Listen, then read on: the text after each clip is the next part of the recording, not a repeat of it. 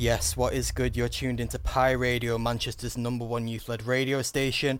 My name's Gurns, and welcome back to another episode of Mango Masala, the South Asian show. I'm joined here today by a slightly flustered Halima, just raced up the stairs. I'm trying not to breathe too hard onto the mic, but I'm very out of breath right now. I literally legged it up the stairs. Bit of ASMR. There you go, guys. Hope you enjoyed that, guys. But you know what? You've just been saying about how hot it is, but you like that though, don't you? I do like that, yeah. I do like that. I feel I feel a bit heated right now, literally, because I have actually just legged it up the stairs. But when I've caught my breath and stuff, it's a nice heat. I love it. I'm so glad we're finally getting the summer that we've been waiting for. Yeah, I was saying this is mad because it's kind of like it just came out of nowhere. Do you know what I mean? It was very a week ago. It was cold. Yeah, it was raining. Yeah. It was raining cats and dogs. Yeah. I mean, I'm sure we'll be back sooner rather than later, but we can enjoy it whilst it lasts anyway. I'm not wasting this sun at all. When I tell you motive every day, that's what I'm on, guys. Yeah, stay in the sun as much as possible. Yeah. Oh, right. So, first point of discussion today, which I'm sure you're going to be very happy about. Bangladesh is rich, apparently. Apparently. Good caveat, apparently. Well, I've got the stats here, actually. I did my research. And so per capita, isn't it? Yeah, so if we look at the past, obviously when Bangladesh came to be in 1971, Pakistan was 70% richer than them. Yeah. Now, Bangladesh is 45% richer than Pakistan. And India as well, who like to obviously be like, oh yeah, we have a really good economy in that. Per capita income is $1947 versus Bangladesh, which is $2227. So Bangladesh per capita is more.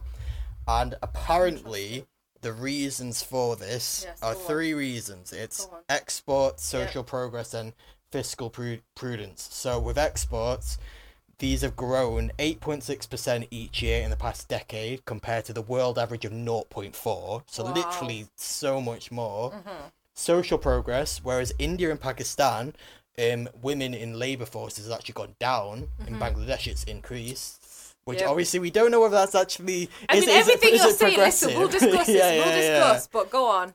Yeah. Say your points. We'll get to that. And then also fiscal prudence. So Bangladesh maintained a public debt to GDP ratio between 30 to 40%, whereas India and Pakistan are going to come out of the pandemic close to 90%. So it's allowed Bangladesh to basically borrow and invest, whereas India and Pakistan haven't been able to do that as much. Mm-hmm. Will this last? Well, before we get into the various ethics regarding all that stuff, it's very likely that because Bangladesh is in a better situation now, they're going to have to give up some of the privileges that they had when they didn't have foreign aid, so such as they're not going to have tariff-free access to developed economies, and also obviously a lot of clothes and garments come from Bangladesh, whereas now I think Vietnam was using it as an example. Their economy got better and they had to shift to more high value exports. But going back to the reasons why we're in this place, let's start with the whole social progress thing. So, yes, women are more in the work labour force, but what is this labour if we think about that? So this is actually kind of I mean, obviously, as a Bangladeshi, I am on the one hand, I'm okay, great, the country has made a lot of progress. Financial prosperity is often part of an index that measures post-colonial recovery, I guess. So in that way, it's great, but also guys, this is, I'm sorry, but here the Marxist in me is gonna jump out right now. You know, when we talk about so Bangladesh is one of Bangladesh's largest economies, is export, particularly textiles industry, right? I think it's the second or third largest industry in Bangladesh. And the problem is that, it generates a lot of money, great, but it's an informal economy. So informal economy means that there are basically almost no workplace rights. There are, it's just slave labor essentially. Like what it is essentially slave labor. Like the way people are working in factories, like they're working in horrendous conditions with like literally earning pennies, sweatshop labor, slave labor, however you want to put it. Like it's not, even though the outcome is kind of like you can measure it in terms of, like I said before, like financial prosperity and whatever else. Like the actual conditions that facilitate this are not indicative of progress, in my opinion. Specifically, like we speak about women and all that kind of stuff. Like the conditions are just terrible, guys. It's literally slave labor. Can you really call that progress? Exactly. Not really.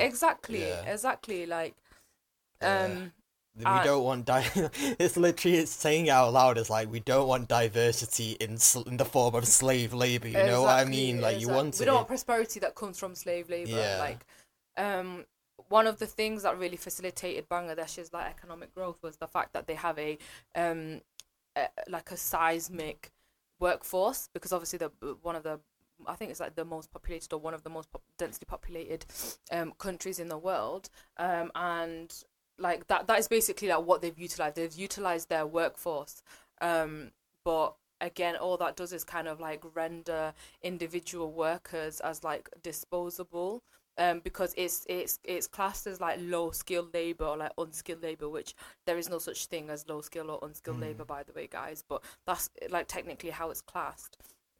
And it's what they've done is like they've taken this like mass population of people, made them workers, and therefore been able to like really capitalize on like certain industries, for example the textiles industries, in that way. But again, it's you're just like treating people like machines, you know. That's literally exactly what it is. The workplace violations in Bangladesh are like terrible. Factories, I mean, like in 2013 we had like the Rana Plaza disaster. I don't know if you guys know, it's like a factory that collapsed, and it's because like there are no rules or regulations there, you know. So like to the outside we're looking in, it's like, oh yeah, great, so much financial prosperity, but it's like at what cost? From a like ignorant perspective, is there a very wide gap between the rich and the poor in Bangladesh? It's ridiculously like insane.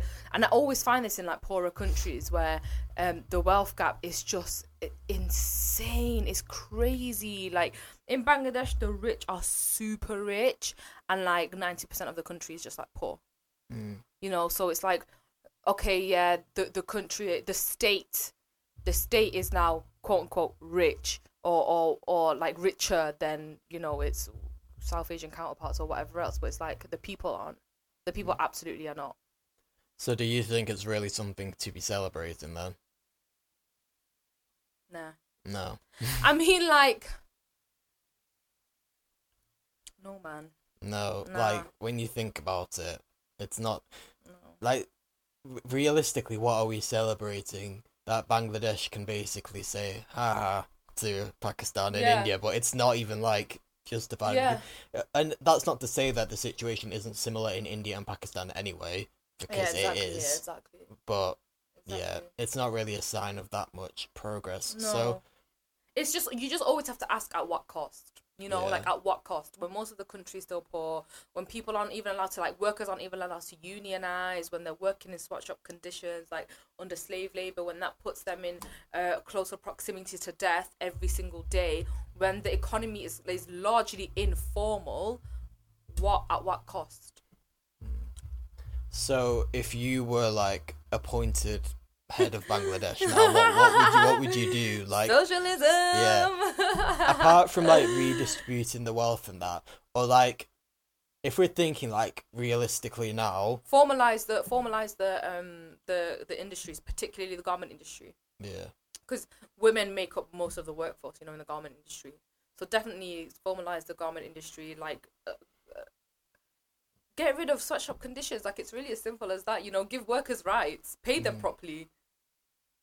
Simple as. It is. Do you think that would affect the actual export? Yeah, I mean, like I said before, the whole kind of Bangladesh's like USP in this economic growth, or what has been really characteristic of the economic growth, is the fact that they've had such a large workforce at their disposal.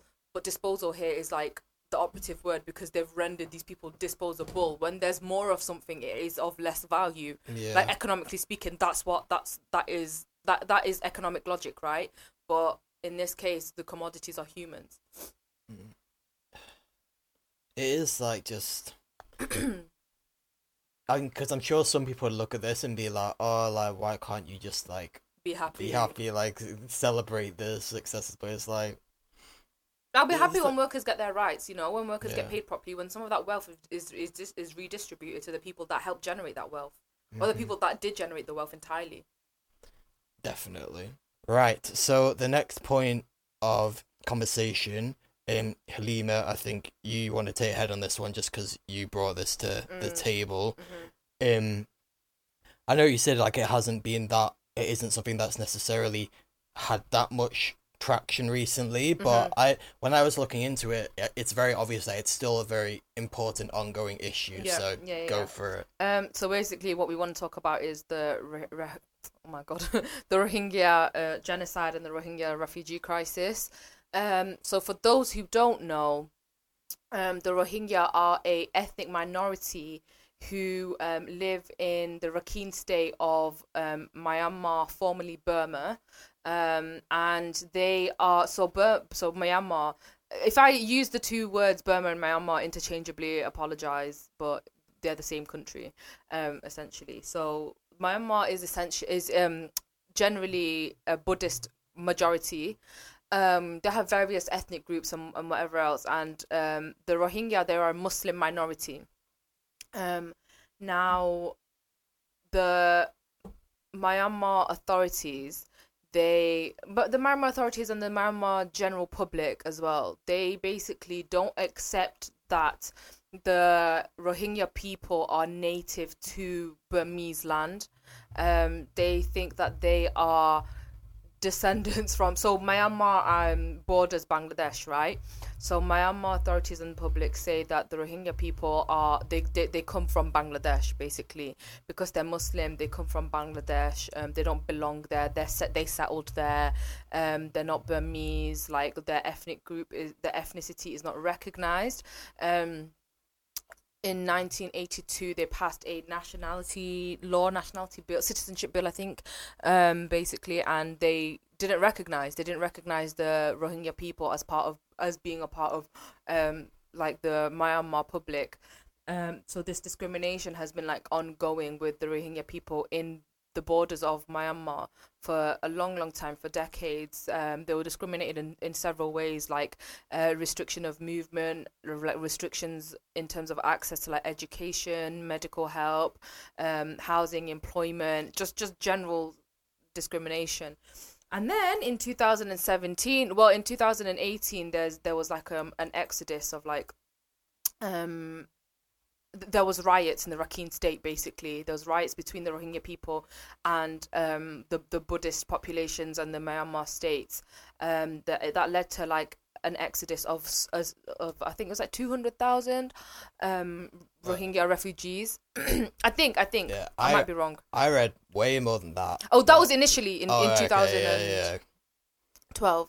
And then in 2017, there was a huge, like terrifyingly violent military crackdown now of the Rohingya people. And I'm talking about systemic kind of like massacres. When I say genocide, I mean like they are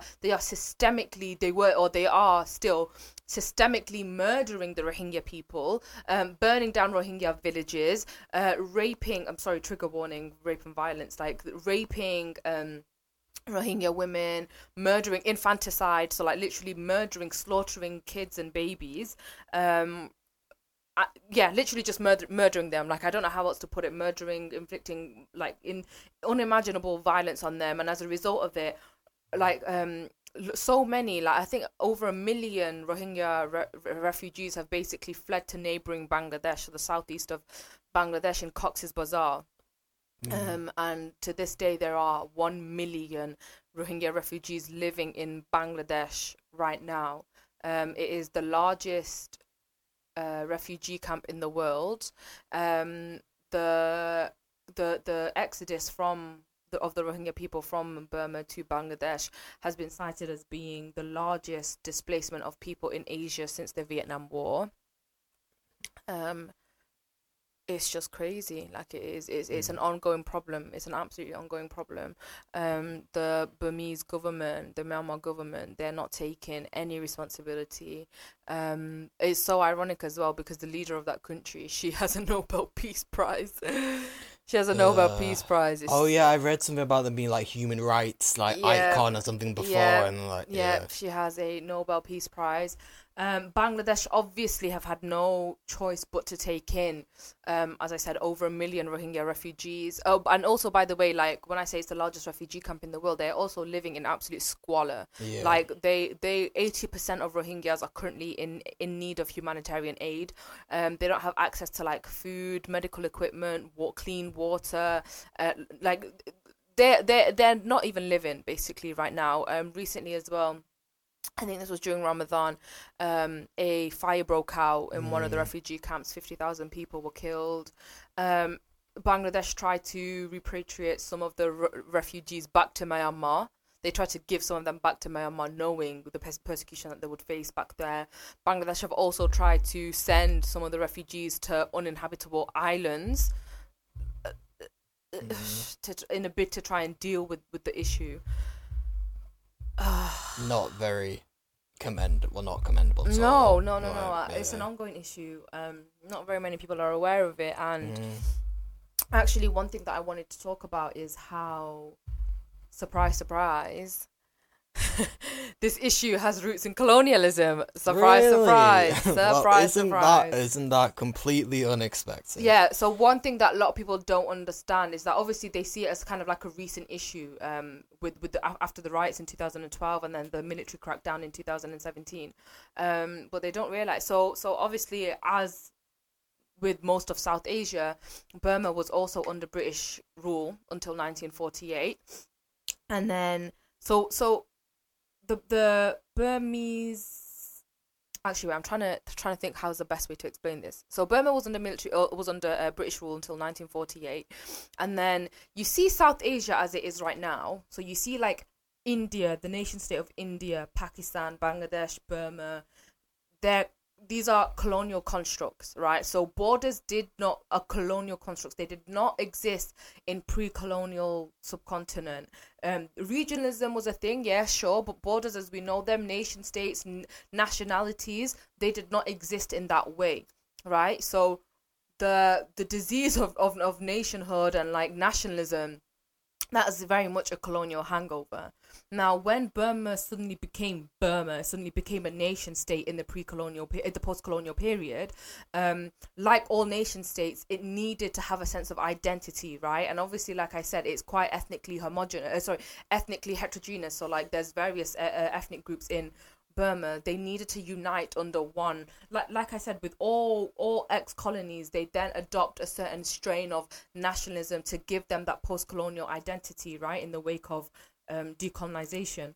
So Burma adopted this kind of Burmese nationalism where it was very, very linked to Buddhist identity. So, like I said, majority of the country is Buddhist.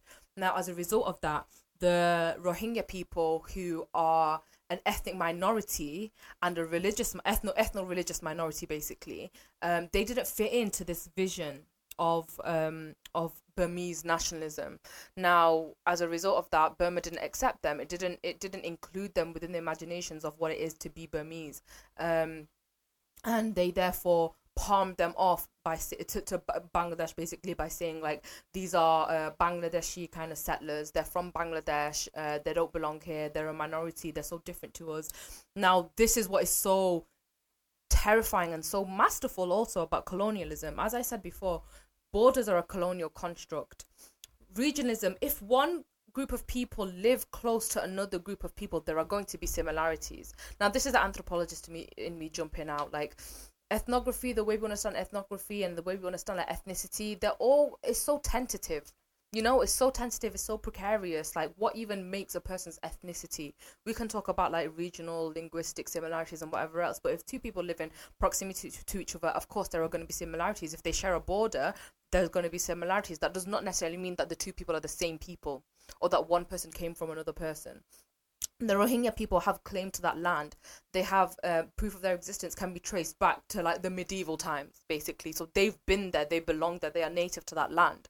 But Burma, in a bid to make more rigid their Burmese kind of like mono state, they needed to alienate the Rohingya people. They needed to like other the Rohingya people, and that's how they did it. And again, like going off on a bit of a tangent, but it's just so funny, like how perfectly anecdotal this is to the treatment of Bangladeshis in the subcontinent. Like, why are they calling them specifically Bangladeshi? It's not just to say that they're different from us.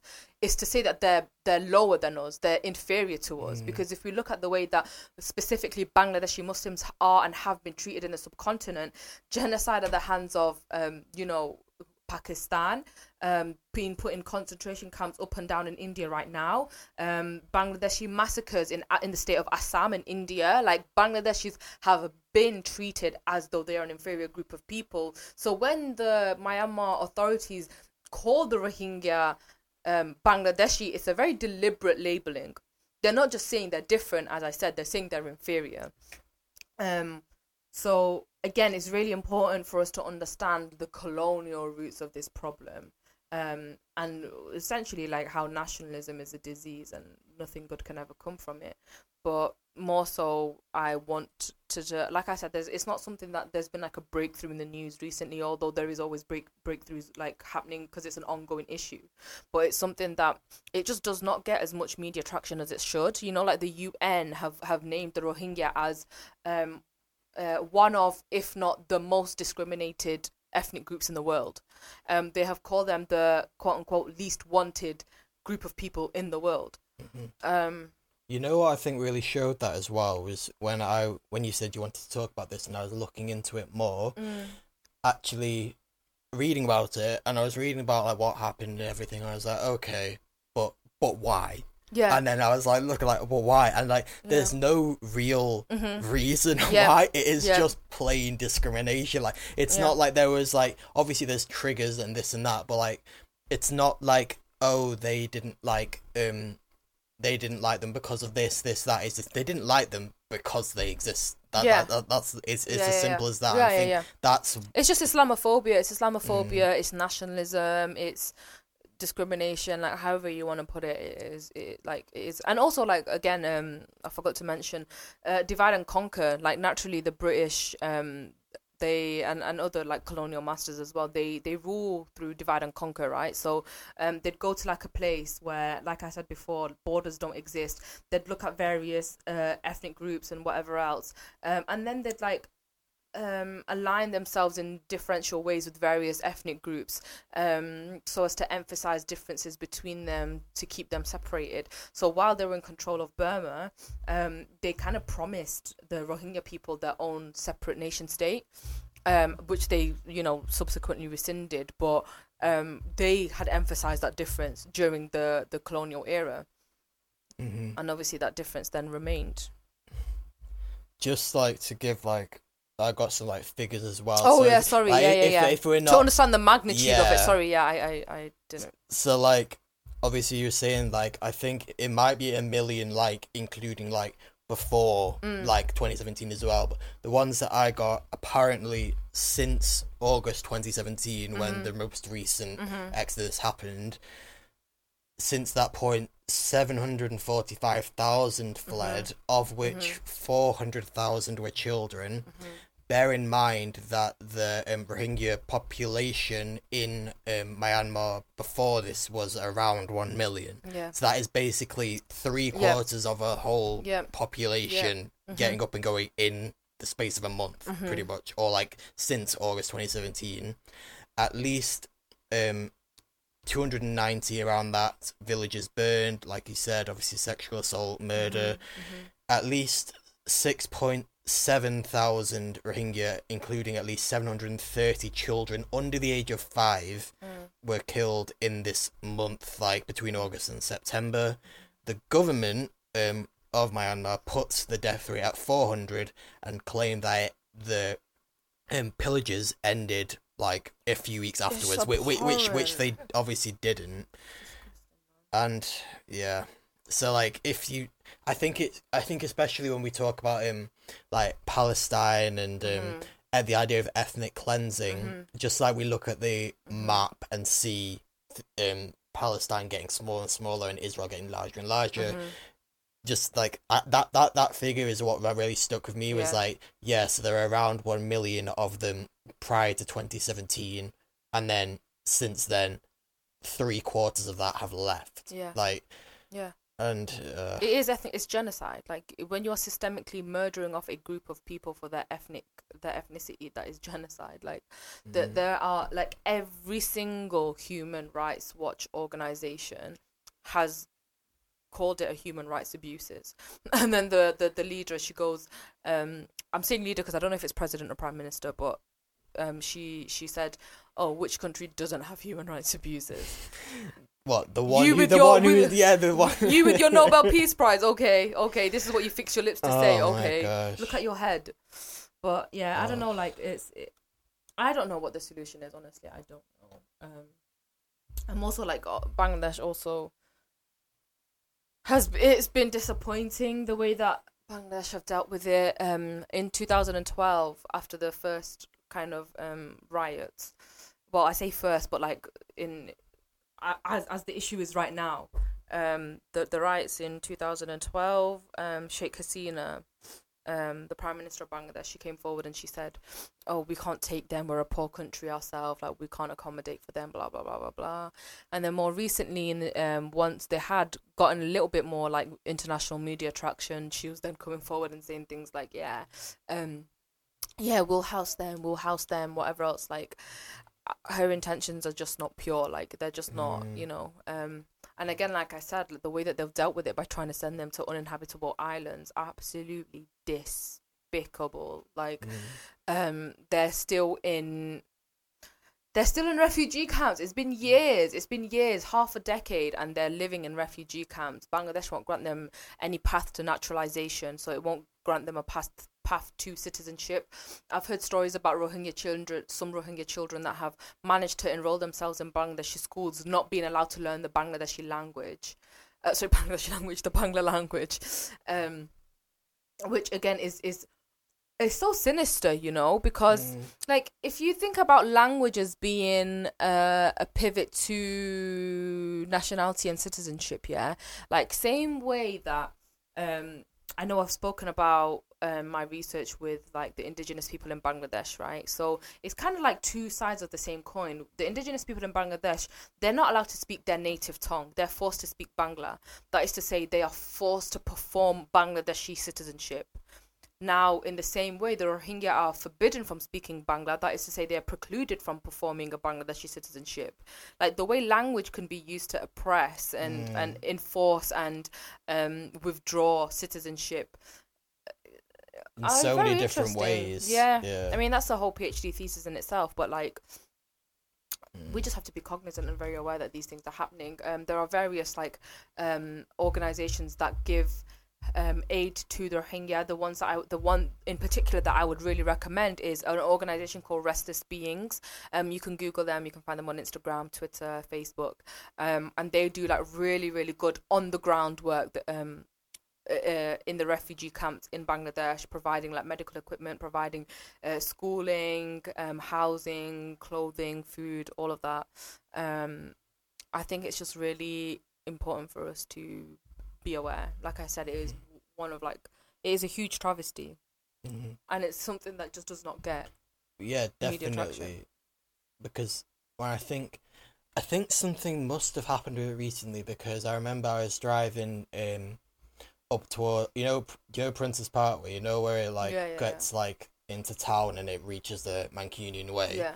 There's like a bridge there, near Loreto, I think. Yeah. And the Myanmar flag was there. It's still. I saw it yesterday. I saw it today. Yeah, and I was like, that's a different issue. Yeah, because I was trying to find this ahead of this, the whole free. Yeah.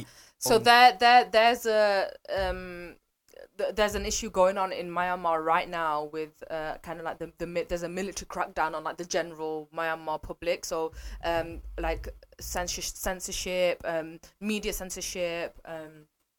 Journalists are being jailed. People aren't given access to, like, people are taking access away from social media. That just bare human rights abuses, basically. Like, so yeah, they're just trash, you know. The Myanmar government are just trash. Like, yeah, Myanmar people, we're not coming for you. We're just criticizing. well, the ones that are like against the Rohingya people and like burning up their villages, yeah, bun you. But innocent people. Yeah. I just think of that before we move on from this. Just, you know, when you were saying before, I was just thinking about how obviously this problem in Myanmar is rooted in colonialism, like you said. Yeah. However, the way that they're acting now and Bangladesh is acting now, obviously it isn't great in terms of they need to be held housing accountable, refugees. absolutely. But thinking about that, is there any country or any situation like that has existed in recent history where we can look to that as a model for housing refugees and doing the right thing? Because I can't think of any. No. Does that mean that it's not necessarily possible, or does that mean people just don't want to do it? It's not possible at all. Like that is treacherous territory, I think. Because what we're gonna do, like let people die. Yeah, no, this is the thing. Like, it just makes you think though when it's like the fact that it's never. It's abysmal. That's what it is. It's abysmal. The fact that you can't like think. Yeah. This was a time where people needed to go somewhere else and they were treated fairly, and then they went there, and then everything was fine afterwards because the country housed them and did this and did that.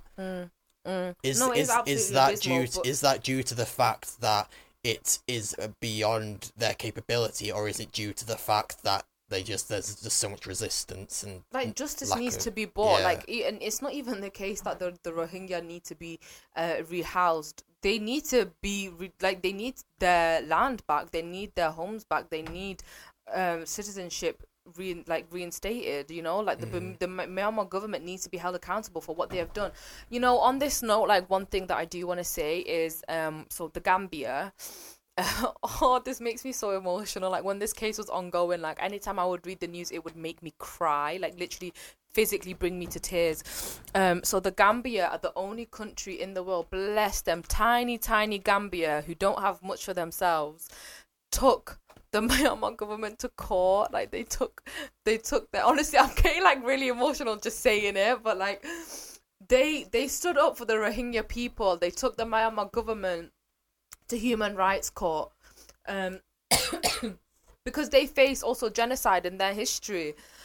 And Gambia, the Gambia, what did they have, man? They have nothing. And they're the ones sticking up for the Rohingya people. And when the case was ongoing, like I was watching clips of the Rohingya people in their refugee camps with screens of like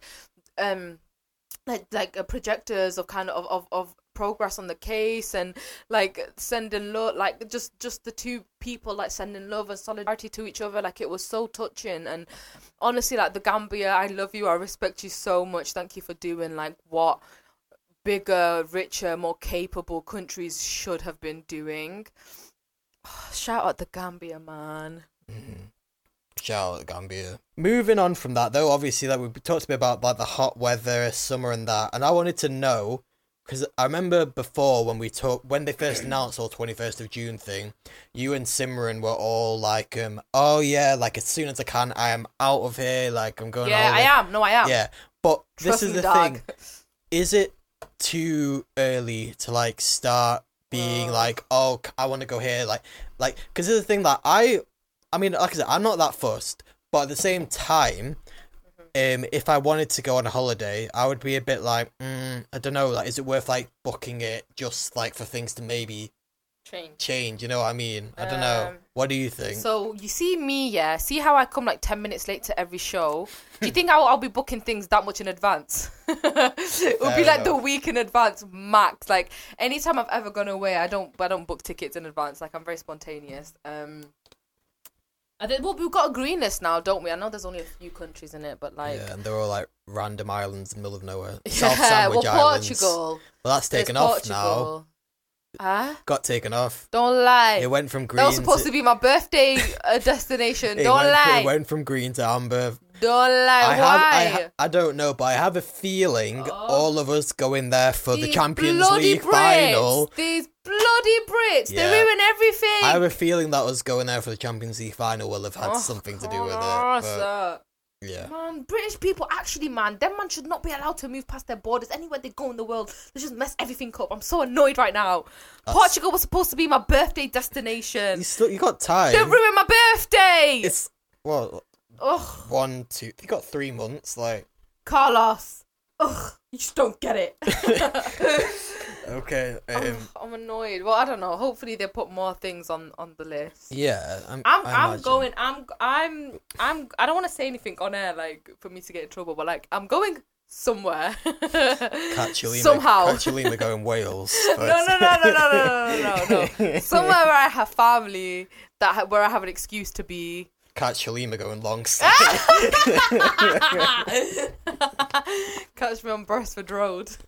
Oh dear. No. But so on your mind, let me not beat myself out, anyways, man. You'll see when I'm gone in it. So in your mind, it doesn't matter like about whether or not to book stuff because you would book it like last minute anyway. So that's fair enough. Yeah. When I'm ready to go, and if we're allowed to go, I'm out. Fair enough. By the will and grace of God. Well, you heard her, so... Exactly. Right, so besides all the hot weather and that, June, as we know, is also the month of Pride. Happy Pride! You know what's weird, though, was that, like, Pride events, or certainly, I don't know about everywhere else, but, like, in Manchester, it's never actually in June, which is, like, weird. You'd think it would be... It's always in August, which is weird. You'd think it'd be during the actual, like... month of Pride, but they have like Pride in like different months in different countries. No, I think Pride because there was a Pride in February. Yeah, exactly. This thing like Pride month is June, but the Pride festival like celebrations is like they do it whenever. But that's why I don't get why don't they do it in June? You know what I mean? I didn't know that. Okay. Like I thought it was like, you know how they have like Black History months in like different months, and then like, in America and in the UK, and then like Mother's Day is like different days and stuff like that. Yeah, that's what I thought. I don't understand that. Like whoever's in charge, like obviously it's a nationalism again. People like having their own like things in the country. Universal day. Yeah, don't get that. But going back to Pride, obviously it's a month to celebrate the LGBTQ plus community. And shout out my LGBTQ plus dons. Yes, definitely shout out. But the thing is as well, like also doing that, but not also being tokenistic. Yeah. So, first of all, what are your thoughts on the brands that adopt the rainbow thing for the month of June? Do you think that it's tokenistic? Do you think like it's showing solidarity, or do you think like it's just let them do what they want? Disclaimer: this conversation, since neither of us belong to the LGBTQ community, is obviously like speculation and us talking from what we know. I don't know. I can't really say. Like if someone from the LGBTQ plus community looks at like brand solidarity and it means something to them, like it's not for me to say like, oh, it's not authentic. However, I'm sorry, but can capitalism ever be a genuine ally to any oppressed group of people? The answer is no. Like that is an objective fact. And I've seen numerous people from the LGBTQ plus community talking about how it is tokenistic and how it doesn't mean anything. There's actually one story that I read about somebody who is so ridiculous. This was in February. Someone who works for this company, and obviously during February they had the pride flags like everywhere in the office. Literally the first day of March, the manager came in and they was like, oh, we need to take them down now. Let's get them off. Yeah, no, I remember seeing that tweet. It was like, yeah, literally first day. No, yeah, honestly, like, and that just goes to show, like, it's nice. Like things are, you know, especially for like oppressed group of people. Like it's important to have symbolism, right? Things that are symbolic, things that are ritualistic are important, but not as an alternative for genuine like solidarity and allyship and change as well. Yeah. The thing is as well, like, besides the whole what's it called, tokenistic element of adopting the rainbow flag just for the month of June, you also have it in terms of the actual Pride events. Like Lima said, like, obviously this is just based on our speculation, not lived subjectivity. Yeah, but the people that go to Pride events, it has, like you say, it's basically been turned into a capitalistic thing. Like, it's very much like what started out as a protest and what started out as being a protest and celebration, just people expressing themselves, is now an opportunity for companies to profit from this celebration, charge people to see this person, that person, like, get into this event, whatever. Like, I myself, I'm going to Birmingham Pride, like, it's in September, I think, and book tickets like literally like 6-7 months in advance, like, literally, like, it's basically a festival, and it's just a bit like, considering that I'd say like half of the people that are going to that from my group aren't necessarily part of the LGBTQ plus community, including me. It is a bit like, and it crosses my mind as well, like, you know, like gay clubs as well. Going there, I'm always quite wary of just being like, am I encroaching? Am I encroaching on their space? Like, because let's be honest, if you ever been to a gay club, you know that it's a good time. Like, it's so much more less. There's so much less harassment, so much less leering, like, just general good vibes, people there to have a good time. And whilst that makes me want to go there, when I do go there, I can't help but feeling, like, you have to, there has to be some kind of admission that space wasn't necessarily made for you, and that you're going you're going as an outsider. Like, I think you have to be invited to these things, right? So, like, if you're just kind of going just for a good time and you're not understanding the message and the significance of what the festival is or what a gay bar is, that's a bit techie. But, like, if you're going at the invite of someone from the community, or you're going to, like, show genuine, like, solidarity and whatever else, then like, it's a different thing. I don't necessarily think that, just going back to what you said before, I think festivals are a great way to celebrate LGBTQ plus history. It's the commodification of that history that's the problem. And I don't think one necessarily indicates the other. Like, you can have a festival without, like, you can enjoy the festivity of it and the honouring and the celebrating of it without co-signing on the commodification. But unfortunately, the way that these things happen, there is an inherent a commodification, and this is what capitalism does, right? It creates that oppression, and then it commodifies that oppression. It neatly packages it up, and like it neatly packages up like liberation, and sells it to the people that are oppressed in the first place. And you see this all the time. Like, we see it with BLM as well, like how it then becomes like a marketing point. Same thing with Pride, it becomes a marketing point. It's like when I posted that clip on Mango Masala of when we were talking about the Olympics banning BLM apparel. The first thing that happens is some kind of bot or something, like, sees that hashtag or what we're talking about, and, like, pops up on it saying, we think you'd be great for our BLM apparel. And it's just my god, it's like, mate, none of us here are black, like, why are you coming to us? Honestly. Like, but that you do have to be wary of that. You have to be wary of that. And also, like, I think, again, like, speaking as an outsider, but someone who understands a little bit of the conception of Pride, I think it's really important. And one thing that is not, I think, given as much attention to is how Pride started. Right, it was a black trans woman. So that again, like, there's something about kind of like various forms of oppression where people think like the oppressed are the oppressed and the oppressed can't oppress. Yeah.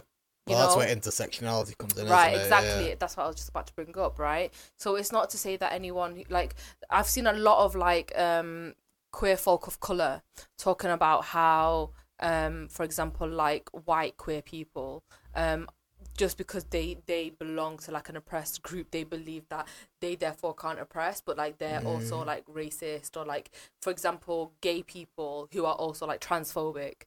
Like it's important to understand that like standing in solidarity with the LGBTQ plus community, it's not a blanket solidarity. Like you have to stand in solidarity through an intersectional lens, right? Like if you're going to say that I'm an ally, you have to understand that it's not just one blanket oppression that fits all of them, and there are various layers and intersections in all of this, and you have to understand that, you know, extending your solidarity to a white gay person is different to extending your solidarity to a trans person, or extending your solidarity that's different to extending it to a black queer person or a Muslim queer person. So I think that's something that's us as like allies that we need to like understand. Yeah, and I think again, like if anyone's watching this and feels like uncomfortable with us saying this as outsiders, I appreciate and understand that, but then at the same time I'm also like, not wrong, you know what I mean? Like, especially considering that we're talking from the perspective of the other oppressed part, basically. So like it's like, come on guys, like there are so many different forms of oppression, we should all be helping out each other and all just sticking together rather than standing up against each other. Yeah.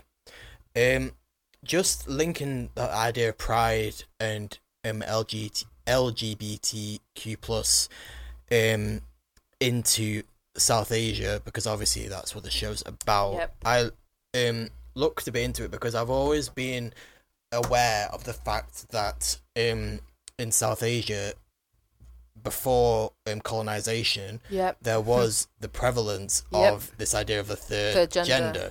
And it was the British that came, and it was like Victorian Christianity basically that chastises all of that, and they implemented sodomy laws, and they implemented gender roles, and as we see it today. So like I've like just like looked a bit into that. So these like this third gender is known as Hijra. I think that I think they called something else in Pakistan, but that's what we're gonna go with. So can I say something? Yeah, go for it. Just so to cut you off, but one good thing recently, like in recent news about Bangladesh, since I was like berating them today, Bangladesh recently in the past few months opened up its first. So madrasa is an Islamic school.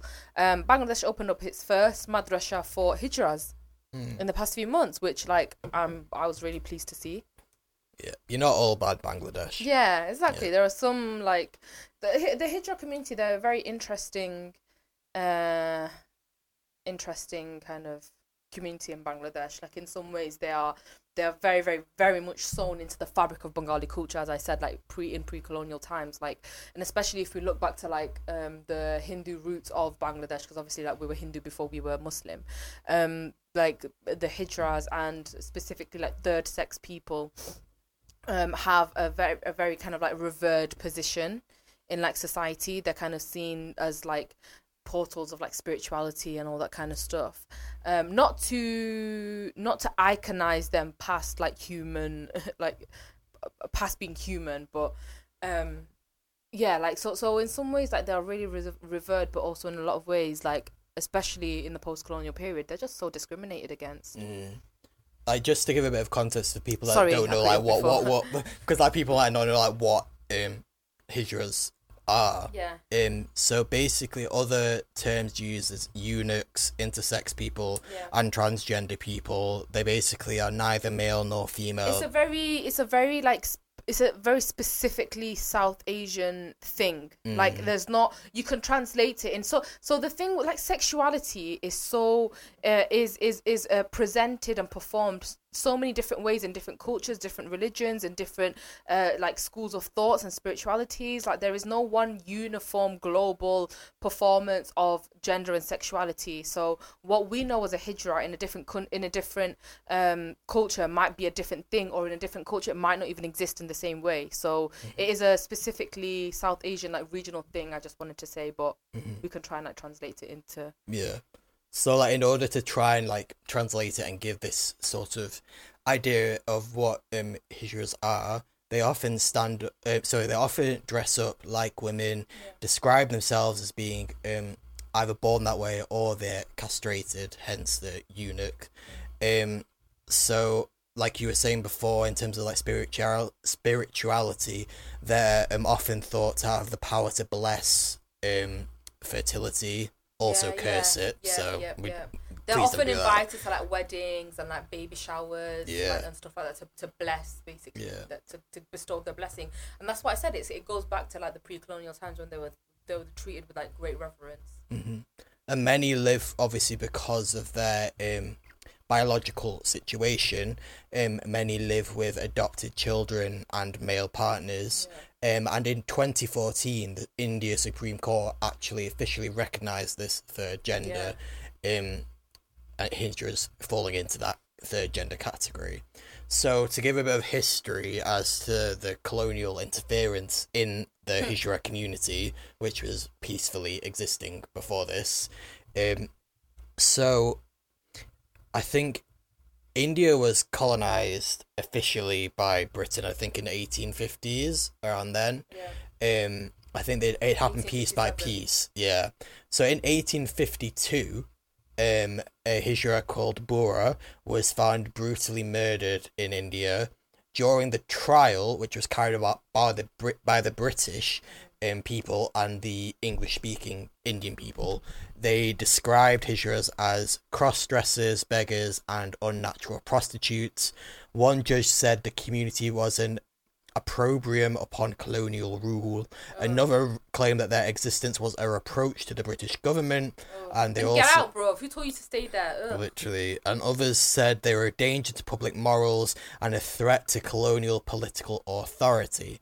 Now, years after Bora's murder, the provinces launched a campaign. So, in terms of this is again the English-speaking Indian people under British rule launched a campaign to reduce the number of eunuchs with the objective of gradually causing their extinction. So again, ethnic cleansing. Well, not ethnic cleansing, more like, what is it then? If it's not ethnic, it's sector cleansing? Yeah, I guess. Yeah.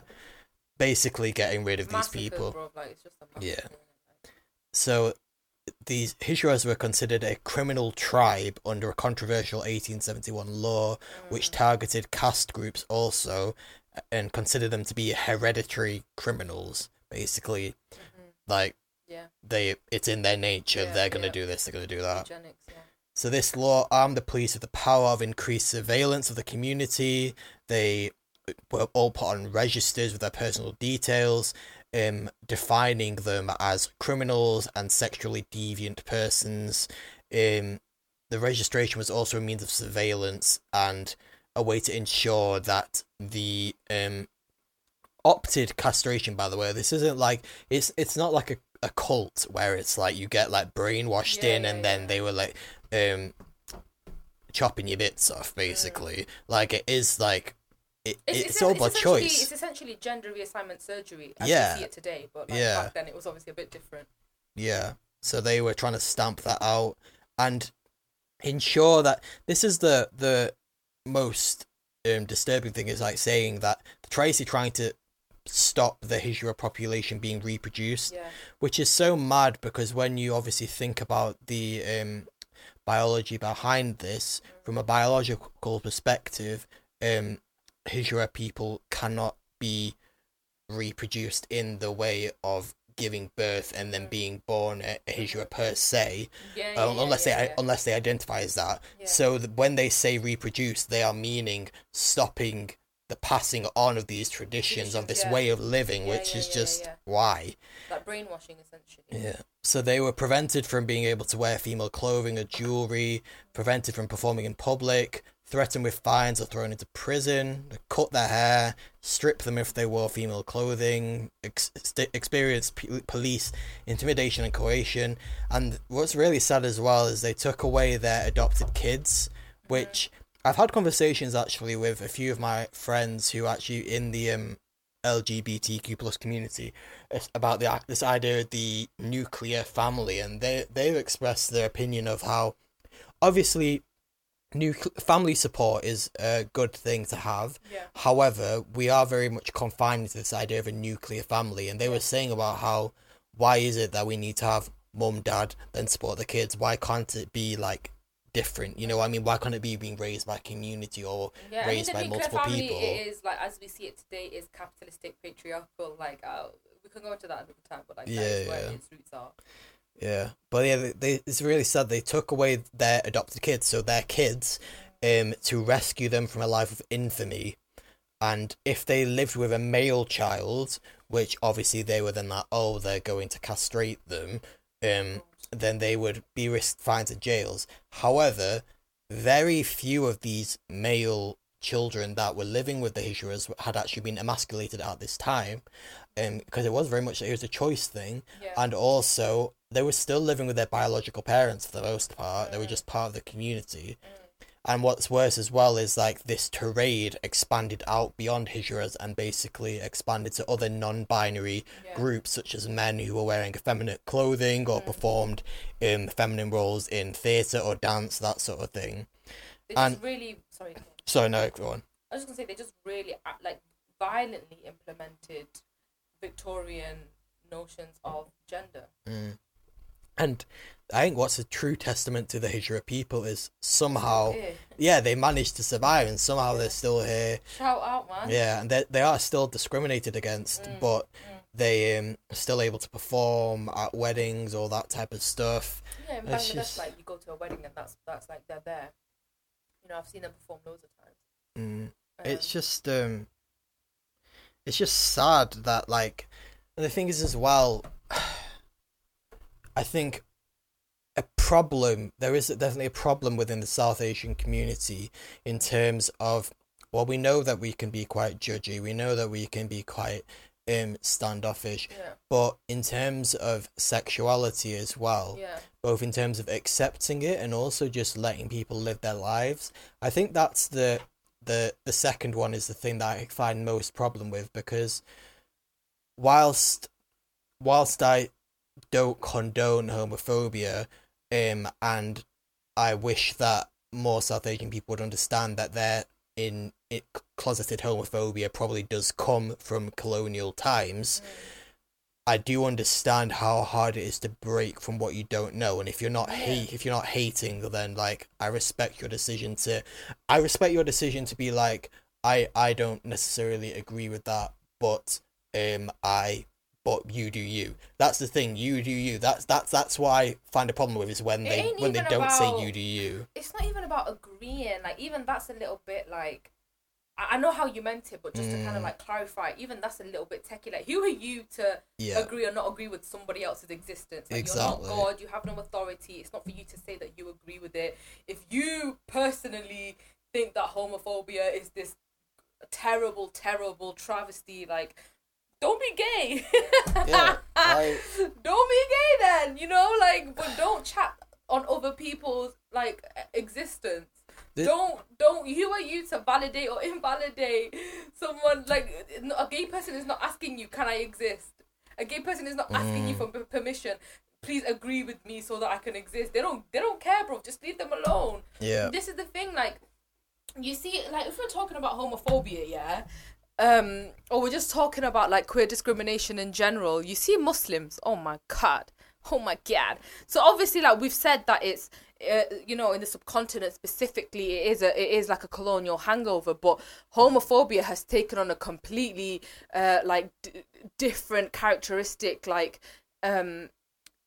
it's taken on like a really formidable character in the post-colonial period now, where it is so rigid, among Muslims especially, so rigid, because like of perceived Islamic jurisprudence on like queerness. And in the same way how we spoke about South Asian civilizations and communities and societies having a revered and a designated place and significance for queer people, or gender fluid people, so does Islam, and this is something that a lot of Muslims don't understand. Like, from the Prophet's time, peace be upon him, he was in the company of people who were neither men or women. You know, he was in the company of eunuchs. He was in the company of gender fluid people. There's written accounts of intersex people in Islam. The Prophet respected them. The Prophet kept them as company. So Muslims today, again, the way that this colonial homophobia has evolved and taken such a stronghold on like the Muslim community, guys, like just allow it, you know, like just allow it. This is it just makes it so, I just find it so frustrating. Like you say, it's even a case of who are you to even say, oh, I don't agree with it, but you can do that. But when they go to the extreme of actually judging others, like just like literally just saying like, I don't agree with that, why are they doing that? Or like saying like, oh, like or praying for them, it's like that, like just leave them alone, bro. You're not here. God did not put you here to authorize someone else's existence. Like, just get your head out of your backside. And another thing, sorry, now that I'm talking about it, the way the Muslim people, they guise their homophobia as some kind of Islamic righteousness, and it's not the case. It's not nothing to do with Islamic righteousness. It's just your own personal hate, because they say, oh, it's a sin. I don't like homophobia because it's a sin in Islam. Well, God also said alcohol is a sin. God also said zina is a sin. God also said premarital sex is a sin. You're not walking around treating a straight person who drinks with the same disdain as you treat a queer person. You know, like, check yourself. Honestly, look inwards, look in yourself and ask yourself, where is this hate coming from? And is it actually justified within your faith? Because I'm telling you now, it's not. It's just not. No.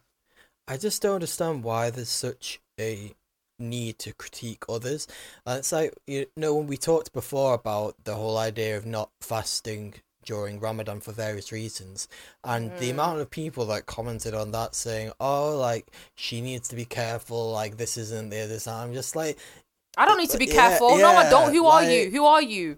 I'll say what I want to say. And it's just like, why are people so bothered about what other people are doing? Just focus on yourself. And this extends beyond the idea of pride. It extends to these people, any form of hate. Yeah, these people, these people on like Twitter who will tweet like, oh, like these girls, whenever, like I saw a tweet the other day that was like, oh, girls, whenever you're sweating in your hijab and you see another girl like acting freely, but she's cooler because she's not wearing as much clothing, remember that, blah blah blah. I'm just like, remember the hellfire is hotter, and you'll be rewarded. Yeah, it's just like, Muslims are weird, man. Muslims are corny. But the thing is as well, like, I'm not, like, we're not coming for Muslims in particular. Obviously, the examples. Well, I can. But like the examples that we're using, obviously that. But I think it extends to South Asian people in general. Yeah. It can be very judgy, very, oh, what will they say? Oh, this, that, the other. Like, who cares? Just focus on yourself. It's true. Look. Muslims are so judgmental. I'll just say it. I'm saying this as a lifelong Muslim, who has only ever belonged to Muslim communities. Muslims are so judgmental. Like, it's ridiculous. Like, you'd even think that they're on God's payroll. You'd even think that God sent them down to be checking and writing notes on who's doing what. On the day of judgment, God is going to ask you about yourself, and that's it. Yeah. You attest to yourself, and that's it. Like, live your life, innit? Do what you got to do to get to heaven. That's it. Yeah. Like, on that note, probably have to round that off there, but just want to give a shout out, if you can think of any South Asian queer icons that people can go to. I've got a few on the top of my head. Like, there's not that many in the public eye, actually, which is quite sad, but think of a few. Got Tan France, that's his name, the one from Queer Eye. Oh, I never watched it. Is he South Asian? Yeah. What is he? I think he's Indian. Oh, okay. I think he's Indian British. Or is it Pakistani British? Oh. But yeah, he's brown. He was brown, he'll do. Yeah. But yeah, he obviously is living his best life. Then you've got, I looked up, like, I've forgotten their name, but it was there's an Indian prince who has become the first openly gay Indian prince. Oh. So shout out to him. Shout out to Indian prince. Love to see it. And I say, like, obviously, the next two people, I'm a bit like, I don't know how much I vibe with you, but at the same time, you're doing bits. So shout out to you. Yeah, and also Jamil. Is she queer? Yeah, apparently, yeah. Okay. Actually, I shouldn't say apparently. I apologise for that. Like, but yeah. She has said she is. Yeah, she has said she is, yeah. Okay. So, yeah. Like I say, various interesting reasons why I might not vibe with either of them, but shout out to them.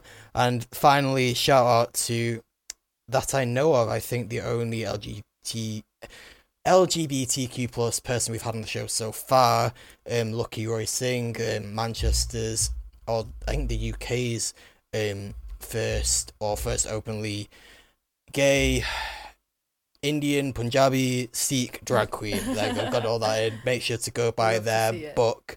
I think it's called In My Indian Heels or something. Yeah, shout out to Lucky. And yeah, any LGBTQ plus South Asians listening, please do get in touch if you want to come on the show. It doesn't have to be about them being a member of the community. It can be about anything, but obviously we want to get you on and we just want to talk to everyone, really. I was thinking about, obviously, like, June is Pride Month. Should we, like, try and get more people on? But I think that is a bit tokenistic, because I don't necessarily want to do it during Pride. Yeah, like, just in general, literally like, just we're reach here, out. We're here for you guys. Yeah. Definitely. Coming to the end of the show now, I thought that we could do a little bit of a quiz, Halima, because it's been a while. And I thought we could do one that we can do together, like maybe one of those BuzzFeed ones. Ooh, okay. So, like, let's see what there is. Is it a competitive one? Well, I don't know. Now I was thinking, like, one that tells you what you are, sort of thing. I mean, we can do a competitive one if you want. I want to win, though. Right, let's have a look and see what we can find. If you're not going to let me win, then I don't want to do it. Oh. I can't guarantee my victory. You can guarantee your victory another day. Right. What are we feeling? Are we feeling... I saw one, actually, that was good. It was... You like Harry Potter, right? Oh, I love Harry Potter. Yeah, it was like, would these characters survive the Hunger Games? Like, you know, like a debate, like, do we think that they would, like, last in, like, a battle to the death? Yes! Yeah, so let's do that one then. Right, where is it? Right, here we go. Let me just send you the link. So for the people at home, we are going to be going through various Harry Potter characters and saying whether we think they would make it through the Hunger Games. Have you watched Hunger Games or read it? Yeah, I read them, man. Yeah. So, like, you know, like, the gist of that. I was so upset when, spoiler alert, when they killed Prim. Yeah, it kind of I dashed my book. I remember when I was reading it, I dashed the book. Kind of makes the whole thing a bit pointless. Innit? Like, literally, like, what was the point of her, like, sacrifice, basically putting her life on the line for her in the first book when she's just gonna die anyway? Yeah. Yeah. But yeah, we're gonna decide whether Harry Potter characters would make it through the Hunger Games. Bear in mind that these characters have made it through a lot regardless, so... That's what I meant, easy. Yeah. I'm sorry, they could face Voldemort and the Death Eaters. Right. Easy. So, is Harry Potter making it through Yeah. Yeah, I mean, he has to, doesn't he? Like, He survived Voldemort. 75% said yes, 25% said no. Right. Hermione Granger, yeah. Like, Hermione's making it. Yeah. Yeah. Very smart. Now, Ron, I think Ron's a goner. Let's be honest. Goner. Like, if it's every man for himself, that's how we're doing it. Oh. He is, isn't he? He is a goner, but sometimes he surprises you. I feel like in every book, in every film, there's something that Ron does that guarantees their victory. As in like, he's like a plot facilitator, innit? True, but then when you think about the Hunger Games, on his own, yeah. when you think about the Hunger Games thing, you have to like quick reactions, and I think a bit useless sometimes. Yeah, okay, yeah, fine, absolutely. no. 82% said no. Malfoy. Nah, he's a. I can't say the word on camera, but he'd get through the first like few stages by like killing other people, yeah. And then he'd get done because he got scared. P-word. Choose which P word you want to call him from that way. Yeah, he would lose. He would lose. Neville, I love you, but like, no, you're not. Neville Longbottom is not getting through the Hunger Games. He might be an underdog. Yeah, but like, again, it comes down to like skill and agility. He's smart. Not just skill and agility. Like, it's tactic as well. Okay, yeah, he's not that tactical. I don't know. He just surprises you sometimes, doesn't he? I'm gonna say no. Fine, I'll say no as well. Yeah, 68% no.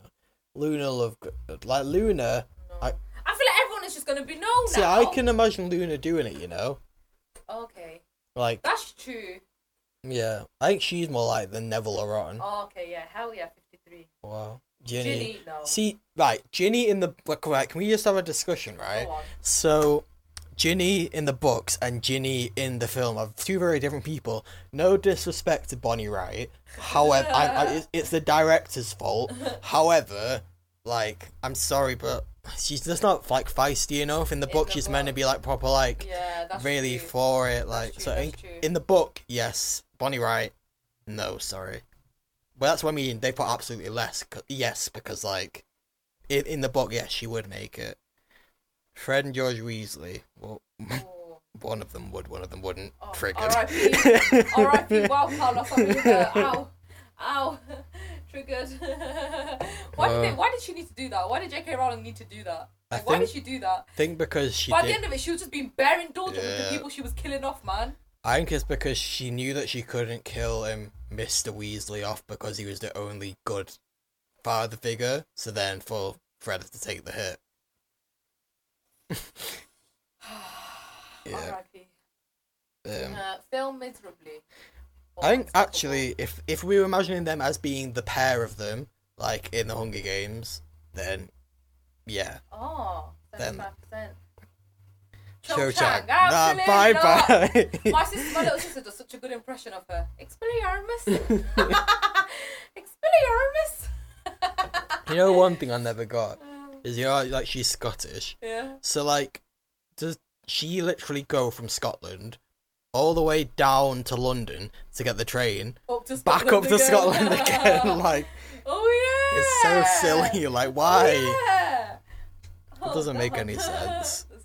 Lavender Brown. Negative. No. Bye bye. Hate her. Seamus Finnegan. Nah, he'd set himself on fire. Yeah. Well, that was an interesting way to round off. So basically, it's Harry Potter, Hermione Granger, the Weasley twins, and Luna Lovegood. They're our best bets. Yeah. And the rest of them are useless. How do you think you do in the Hunger Games? Me? Yeah. Oh my god. That's a good question, you know. I feel like you could do well. What do you think? How do you think I would do in the Hunger Games? Well, I don't know, like, I think in terms of your, like, ruthlessness, I think if your life depended on it, I can imagine you, like,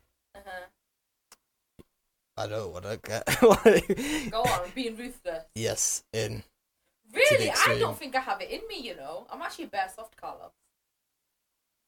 Like, I feel like I could throw hands on that, but taking a life, goodness gracious. But if it was your life or theirs, like, yeah. But I feel like every human is capable of that, no? Like, that's just survival. That's just basic human survival instinct. I think where it comes down to it is, like, how, like, fit are you? Like, in terms... Okay, yeah, in that case. Yeah. Like, me at the moment, I'm just like, no. I'd have to get really strong. Like, once I'm really strong, then I feel like I will be... You know what it is? The anemia. If I wasn't anemic, I would be unstoppable. You know, you have like a note to get out of PE. It's like a note to get out of the Hunger Games. Like, I can't, I'm anemic. Honest to God, though, this anemia has been shagging me recently, man. I need to actually book a blood test because I haven't been the amount that I've been sitting under the sun. To be fair, like the past few days, I have tanned quite a lot. But the first few days of the sun, I just wasn't tanning. Like I was be sitting under the sun like all day, and I'll still be really pale. Mm. It's anemia. And Babylon. What's the second one? Babylon, like the wicked city in the west. Oh. It's biblical. Like, I wasn't expecting that from you, but yeah, go on then. Oh. Get me out. That's what I always say to people, like, get me out of Babylon. Well, I was saying, like, if you want to say, it might not even be you, just the British sun just doesn't hit the same, does it? Like... I actually don't... Listen, for me, sun is sun. Do you think I've gotten darker, Carlos? Yeah, a bit, but, like, not, like, ridiculous, right, like see, you say. see Like, me usually, yeah, half an hour in the sun, I would go like 2-3 shades darker. Like people literally used to look at me with envy at my propensity to tan. And now, hours in the sun, I get gradually 1 shade darker, 1 shade darker. See what this country has done to me. This is what I mean. I think it is British sun. Like, I can go somewhere. Even in British sun, man, half an hour, that's it. I'm a different person. Ugh.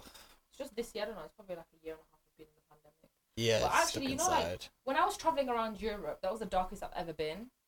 Like, even compared to, like, when I've been in Asia. And I think it's because in Asia, even though it's, like, technically hotter, is the climate. So, like, it's just like humid and like the air is just hot. Cloudy as well. Yeah. Whereas in Europe, like when it's hot, it's because the sun is directly beating on you. It's not the atmosphere, it's not the climate, it's the sun. Well, I mean, yeah, that's why like you probably get the most tan that. Yeah, you probably get the most tan that you could be if you went somewhere like the Sahara or something like that, like where it's like dry and hot rather than like muggy and that. Yeah. But that's my mission for the rest of summer, to get as dark as I can. I've been pale for too long. You should document your journey. People were actually asking me, like my family have been asking me like if I'm ill. Like they're literally asking me, "Are you ill? Are you okay?" Well, how's the rest of your family doing in terms of like tanning? Are they like fine or? Like we're sitting under the sun together. Tell me why they've all gone like 2-3 shades darker, and this is me with 1 shade darker.